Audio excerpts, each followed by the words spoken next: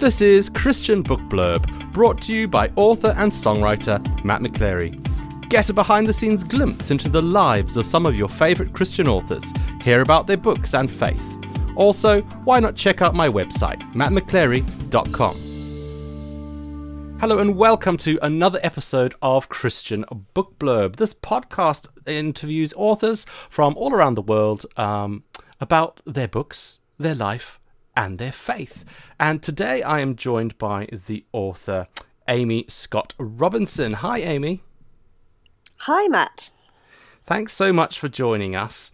One of the reasons why I wanted to get you onto this particular podcast, it's coming out in November. It's leading up to Advent. Advent starts in December, and I know you've written some great Advent books. And so I wanted to chat with you about that today. But before we do that, I know some of my listeners, because we come from all sorts of different church backgrounds and different church traditions and that sort of thing. Could you just explain a little bit about what Advent is, especially for those of us who aren't quite sure? Yes, sure. So Advent is the 4 weeks leading up to Christmas. So you said it starts in December. That's not always strictly accurate because it depends what day of the week Christmas falls on, because you can't Advent for the 4 Sundays leading up. So sometimes it comes in right at the end of November. And it's a time of preparation for celebrating the incarnation of Jesus. It tends to be a sort of quieter time with themes of light in darkness and hope and looking forwards. And Advent, then why write books for Advent or about Advent? What's the purpose of an Advent book? Well, people like to take the time it's a really special time of year because in the church's year, it's actually the beginning of the year. Advent is the very beginning. So rather than the year starting in January, New Year begins on the first day of Advent. And it's a time to have some contemplation, to put some time aside to do some particular learning or some particular praying as we think about Jesus coming into the world. Both the first time that he came into the world and also Advent is often about looking forward to Jesus coming again. So it's about preparing your life and making sure that you're ready for Jesus to appear. Great. Thanks. And you've written 2 books for Advent. One called They Sang and the other called Image of the Invisible. So let's start off by talking about They Sang. What is They Sang all about? They Sang is a book for groups to use together. So if you have a small group meeting or a Bible study, or you have a few friends who want to get into something together, that book is ideal for that. And it's about the 4 songs that appear in the Gospel of Luke when he tells the Christmas story. So the Christmas story in Luke takes up the first 2 chapters of the Gospel of Luke. And there are 4 songs. There's moments where the characters break out into song. It's like a musical. So this book studies those 4 songs particularly and looks at how they echo back to the Old Testament, to the prophecies that show Jesus is going to come, the Messiah is coming. And they also look forward into the ministry of Jesus. So they're a really fascinating sort of moment of time to look at during Advent as you're in that in-between time. And it's interesting that you picked up on the songs and have this kind of, I've got this wonderful mental picture of this sort of this Christmas musical kind of taking place. But what inspired you to write They Sang? Do you have a love of music yourself, or are you a songwriter, or was it just, because there were 4 of them, it fitted neatly in the cycle of Advent?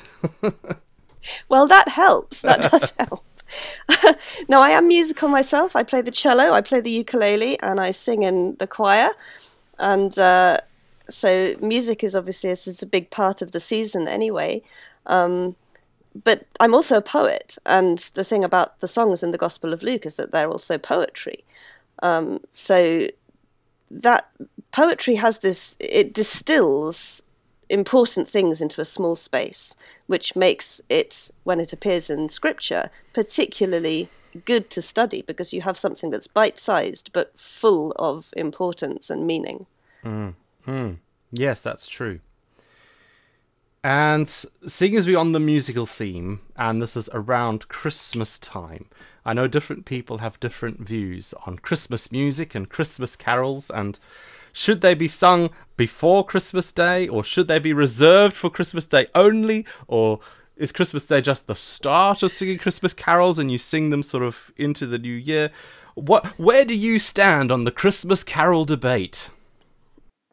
I'm a stickler, and you're going to be sorry you've asked me this question. No, I'm a real believer in the season of Advent. I mean, I'm passionate about that. I don't like that Christmas begins sometimes even before Advent begins in the secular world. I love the season of preparation. I love the feeling of waiting. I don't like not having anything left to wait for by the time we get to Christmas. And I also love the season of Christmas, which begins on Christmas Day and lasts for 12 days. So another thing that I really can't stand is when all the Christmas trees and decorations are down by the end of Boxing Day and everybody is, returning to life as normal. That's not how it goes. And yet the Christmas decorations went up in sort of mid-October and drags on and on. Yeah, so I know. In our house, the tree goes up as close to Christmas Eve as humanly possible, and we live in a vicarage. Otherwise, if I had my way, it would be up on Christmas Eve, but we tend to be too busy on that day, so it's a couple of days before. And I like to treat Christmas carols the same way. I mean, I sing in the choir, so that's difficult, because of course the week before you have a carol service, and of course the month before you've been rehearsing the music, but I try not to listen to it too hard, because I love actually having the season, and I love having the season of Epiphany afterwards. I like to do things in the right order. And there are beautiful Advent carols as well. Why miss out on a month of O Come, Emmanuel and of the Father's heart begotten in order to sing Christmas carols too soon? Let's turn to your other Advent book then, Image of the Invisible. How is that different to They Sang? What's that about, and who's that written for? That one is a devotional, so it's for individual use, although I did put questions and some group work at the end of it, so it could be used with groups as well. But it's much more designed for the individual, and it's much more in depth. It collects metaphors for God through Scripture, and I've organised them into chapters. Yes, looking at different areas, different ways that Scripture describes God. Because there are some very popular metaphors that we use in church, that we have in our worship songs and that we use all the time. For example, we love Psalm 23, don't we? So God is my shepherd. We know to talk about Jesus as king. But in the Bible, there are so many more ways of talking about God. And every one of them is a different facet, a different way of looking at this huge thing that we call God, who is indescribable. But each new little metaphor gives us another clue about not just the character of God, but about how we relate to God and where we place ourselves in that image. And these metaphors are collected from all over Scripture rather than sort of limited to just sort of the Christmas story as such. Yes, that's exactly right. All through the Old Testament and all through the New Testament, including some of the things that Jesus said about himself, and many of the ways that people in the Old Testament were looking forward to the Messiah. That sounds really interesting. So you've got Image of the Invisible, which is an Advent devotional, which is perfect for this time of year. But you love celebrating the different seasons, as you've said. And I believe you have a new book just about to come out that's for Lent, which is a period of time, 40 days leading up to Easter, which is kind of a follow-on. Is it a prequel or a sequel or a follow-on or a companion guide to Image of the Invisible? It's called Images of Grace. What can you tell us about that? That's right. So I've carried on with the metaphorical theme, and in Images of Grace, which is for Lent. So we are looking forward to Easter and to the events of Good Friday, the cross and the grave and the resurrection, and the atonement, the moment that Christians believe on the cross when sin and death was dealt with and life was somehow given to us. And we talk about these things using abstract terms, which are very wrapped up in an ancient Christian language. We use words like sin and repentance and redemption. Those words are abstracts. It's really difficult to explain even to people in the church, let alone to people outside of it, what they mean. And yet in Scripture, there are metaphors, there are images that deal with each of those words. So in Images of Grace, those are the metaphors I'm looking at. I'm going through the different pictures that are used when the Bible talks about sin, what that means, what that looks like, how God deals with sin. I saw a wonderful phrase on Twitter, which I wish was mine, but it isn't, the metaphysics of sin. So it is all about what it is, how it can be dealt with, how it can't be dealt with, and how Jesus deals with it on the cross. Really interesting. So there you go. If you're listening to this and you fancy getting an Advent devotional, Images of the Invisible or They Sang would be great. And you could even treat yourself to a Christmas present and get ready for Lent with Images of Grace, which is coming out really soon, I believe. Yes, should be around the same time as this podcast, I Well, think. there you go. Perfect timing. Excellent. Let us talk about some of your other books as well, because, wow, I'm so pleased to be interviewing you, Amy, because you've written so much stuff. It's fantastic. We could talk about all sorts of different things. So not only do you write devotionals and sort of Bible study group material, you also write fiction books for children. And That's right. I know that you've just published a couple of new ones. Louisa Freya the Dragon Slayer and Queen Esther Nation Saver, which are both part of your Adventuring Girls series. What are they about? Yeah, there are collections of stories, each of them. Louisa Freya Dragonslayer is a collection of traditional tales, and Queen Esther Nation Saver is a collection of Bible stories, and the thing that they all have in common is that they feature girls as the heroines. So yes, Louisa Freya was my answer to the Rebel Girls books. This was many years ago. I heard an interview with the authors of those books, and they were saying that fairy tales are too old-fashioned to tell our girls now, that they are misogynistic and, they come from the patriarchy and we need to scrap them because they're full of princesses who need rescuing by men and we don't want that. And so they produced the Rebel Girls books, which are, as you may know, all about real women in real life and the amazing things that they've done.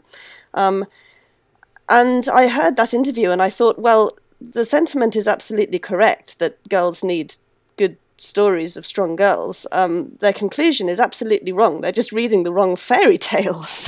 There are plenty of traditional tales with strong girls. And, why should boys get the fantasy and the dragons and girls have to read history?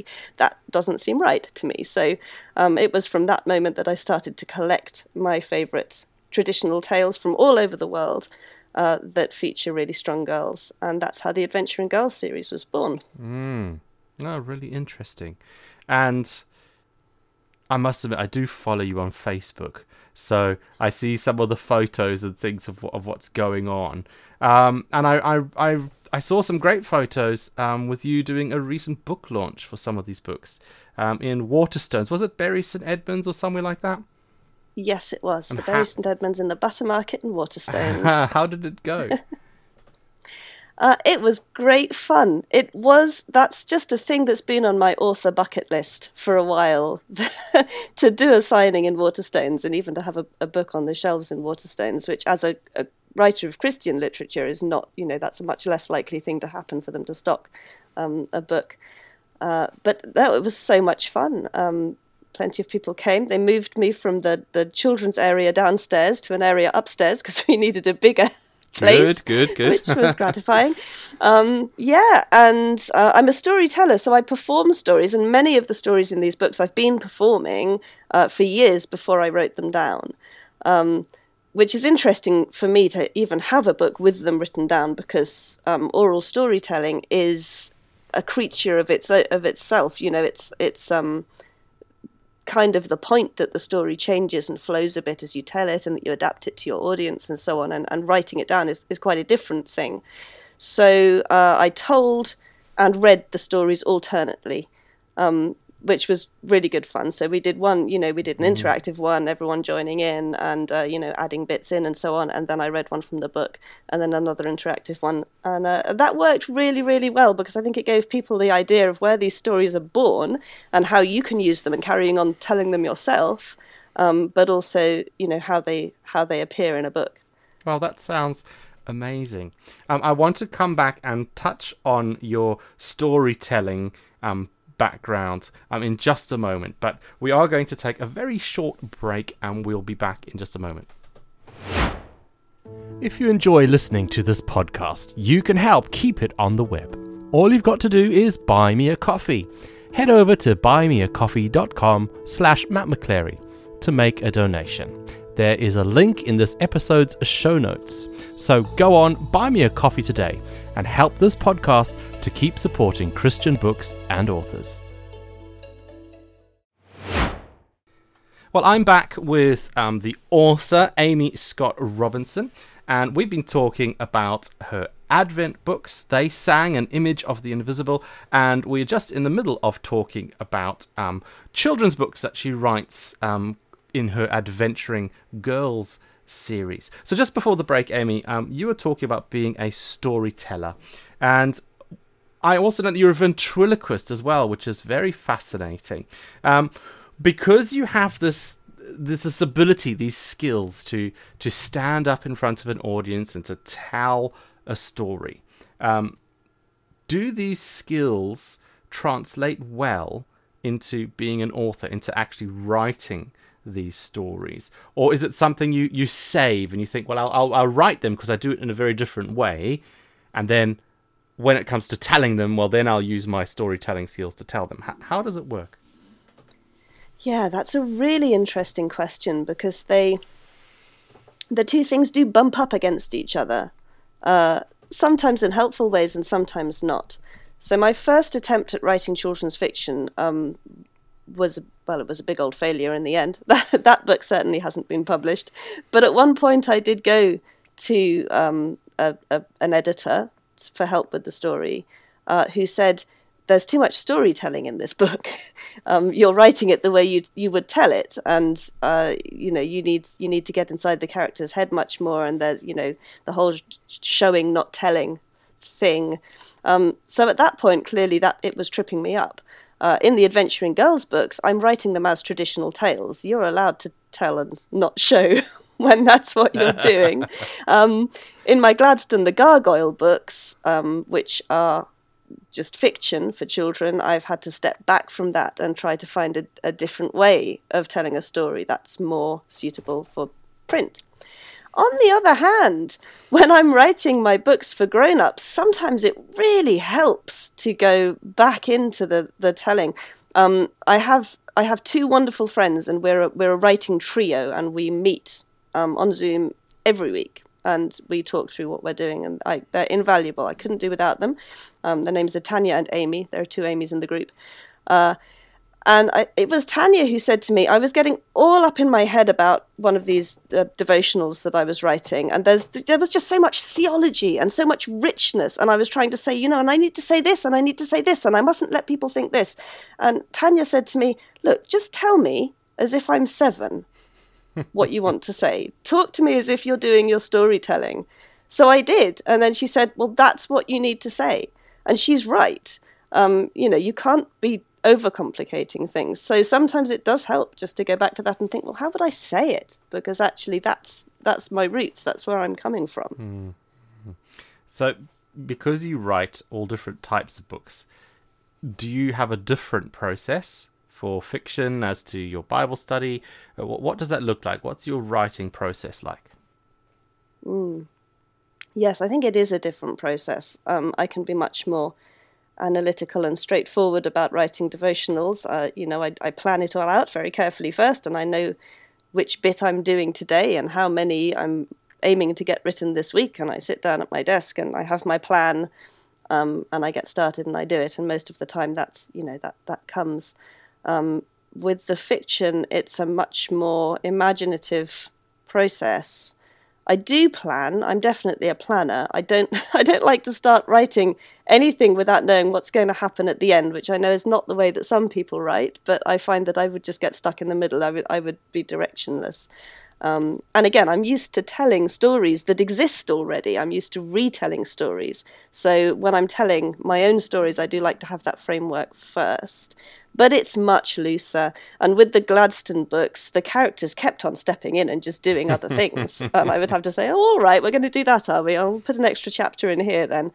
And I really grew to love the characters and have that kind of, I know they're fictional, but that kind of relationship with them where I could say, so how would you react in this situation? And sometimes it wasn't at all what I'd planned for them, and I had to go with that. Oh, that's really insightful. Thank you. Yes, interviewing different authors, it's different every time, the answer to that question. It's fascinating. One thing we like to do here on the Christian Book Blurb is to find out who our authors are. So we love reading all the books that our authors write, but it's also wonderful to sort of peel off the dust jacket and have a little look. Who is Amy Scott Robinson? Do you have another job, or is writing your life? What do you do for fun? Do you like pizza? Which of those should I answer first? All of them. I do like pizza. I'm one with of the pineapple people or without pineapple? Yep. I am. The thing is, I've become a vegetarian, and what are you going to put with pineapple if it's not ham? That's my problem at the moment. See. Yep. I get it. But I do like a bit of pineapple. I do have other jobs. They're all writing adjacent. Okay. I volunteer for the Association of Christian Writers as their editor, so I edit their magazine. That's one thing that I do. I am the commissioning editor for children's and youth at Kevin Mayhew. So that's, a job. I don't know why I'm saying a job.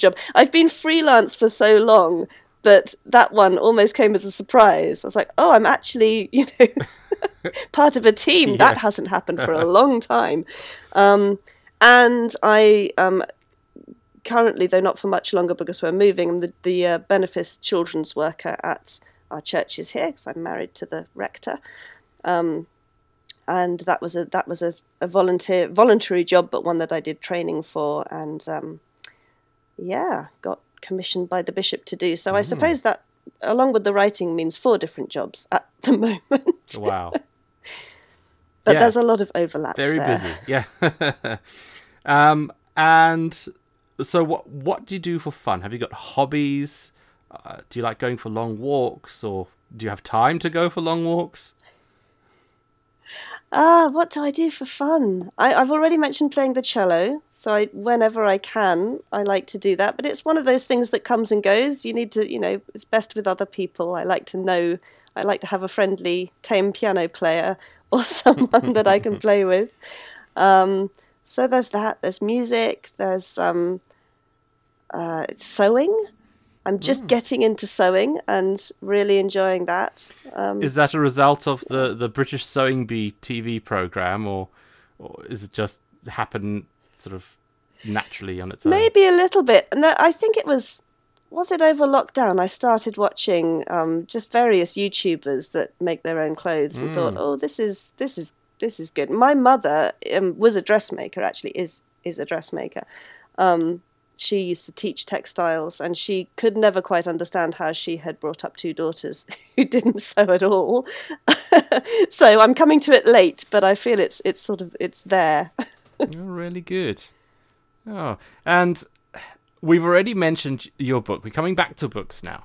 That you've got a new book coming out, or imminently, your Lent devotional called Images of Grace. Now, I always like to ask this with the people who I'm interviewing. Is there a next thing? Is there another project? I know this book's just about to come out, but being an author myself, I know that means you kind of finished writing it some time ago, and it's now just sort of the publication process is coming to an end, but you actually finished writing it, a while back. Is there anything you're working on currently? And can we get a sneak peek? Well, you're talking to me in the middle of quite a fallow period because we're about to move house, and I tried to clear my desk for the end of this year so that could happen and we could settle into the new place, and which is hard with 4 jobs. So there's nothing imminent, but I hope that there will soon be plans for more Adventuring Girls. Certainly want to keep going with that series. And there may be an interesting little plan for Gladstone. I've been recording the audiobooks for Gladstone, The Gargoyle, so do keep an eye out for those. But there may also be a little Gladstone-related surprise, and I'm not sure I can say any more. No, that's nice and tantalising. Very good. A Gladstone surprise. That sounds good. All right, fantastic. And how can people find out about you, about your books? Have you got a website? Are you on social media? All of that. I do have a website. It's amyscottrobinson.com. And if you put a /books after that, then you get links to everything, all of my books. And I am on social media. I'm Amy and Me on Twitter. And I'm Amy Scott Robinson on Instagram, and I think pretty much everywhere else. Great. So if you want to get hold of Amy or follow her Facebook like I do, or connect with her on Instagram, or indeed buy some of Amy's fantastic books, whether it's for yourself as you're getting ready for Advent, or indeed for Lent with the new one coming out, or you're looking for something to as a Christmas present, those Adventuring Girls books and the Gladstone, the Gargoyle sound really great. So check out Amy's books. I know they're available all over the place, but if you want sort of specific direction to them, go to Amy's website, and you can find them all on there with links pointing you in all the various directions you need to go in to grab those. We will be putting a link to Amy's website in our show notes at the bottom of this podcast as well, so that makes it super easy. You just need to click on there and it'll take you to where you want to go. So that just leaves me to say thank you, Amy. Thank you so much for giving up some time today to chat with us. Not at all. It's been really good fun. Thank you for having me. And thank you so much to you for listening to this podcast. Don't forget, the Christian Book Blurb comes out twice a month, so we'll be back really soon with another fantastic Christian author telling us all about their books, their life, and their faith. So thank you so much for joining us, and we do hope to have the pleasure of your company again really soon. Goodbye. Thanks for listening to Christian Book Blurb with your host, Matt McClary. Do give it a like, give it a share, and let your friends know all about it. We do hope to see you again soon on another Christian Book Blurb.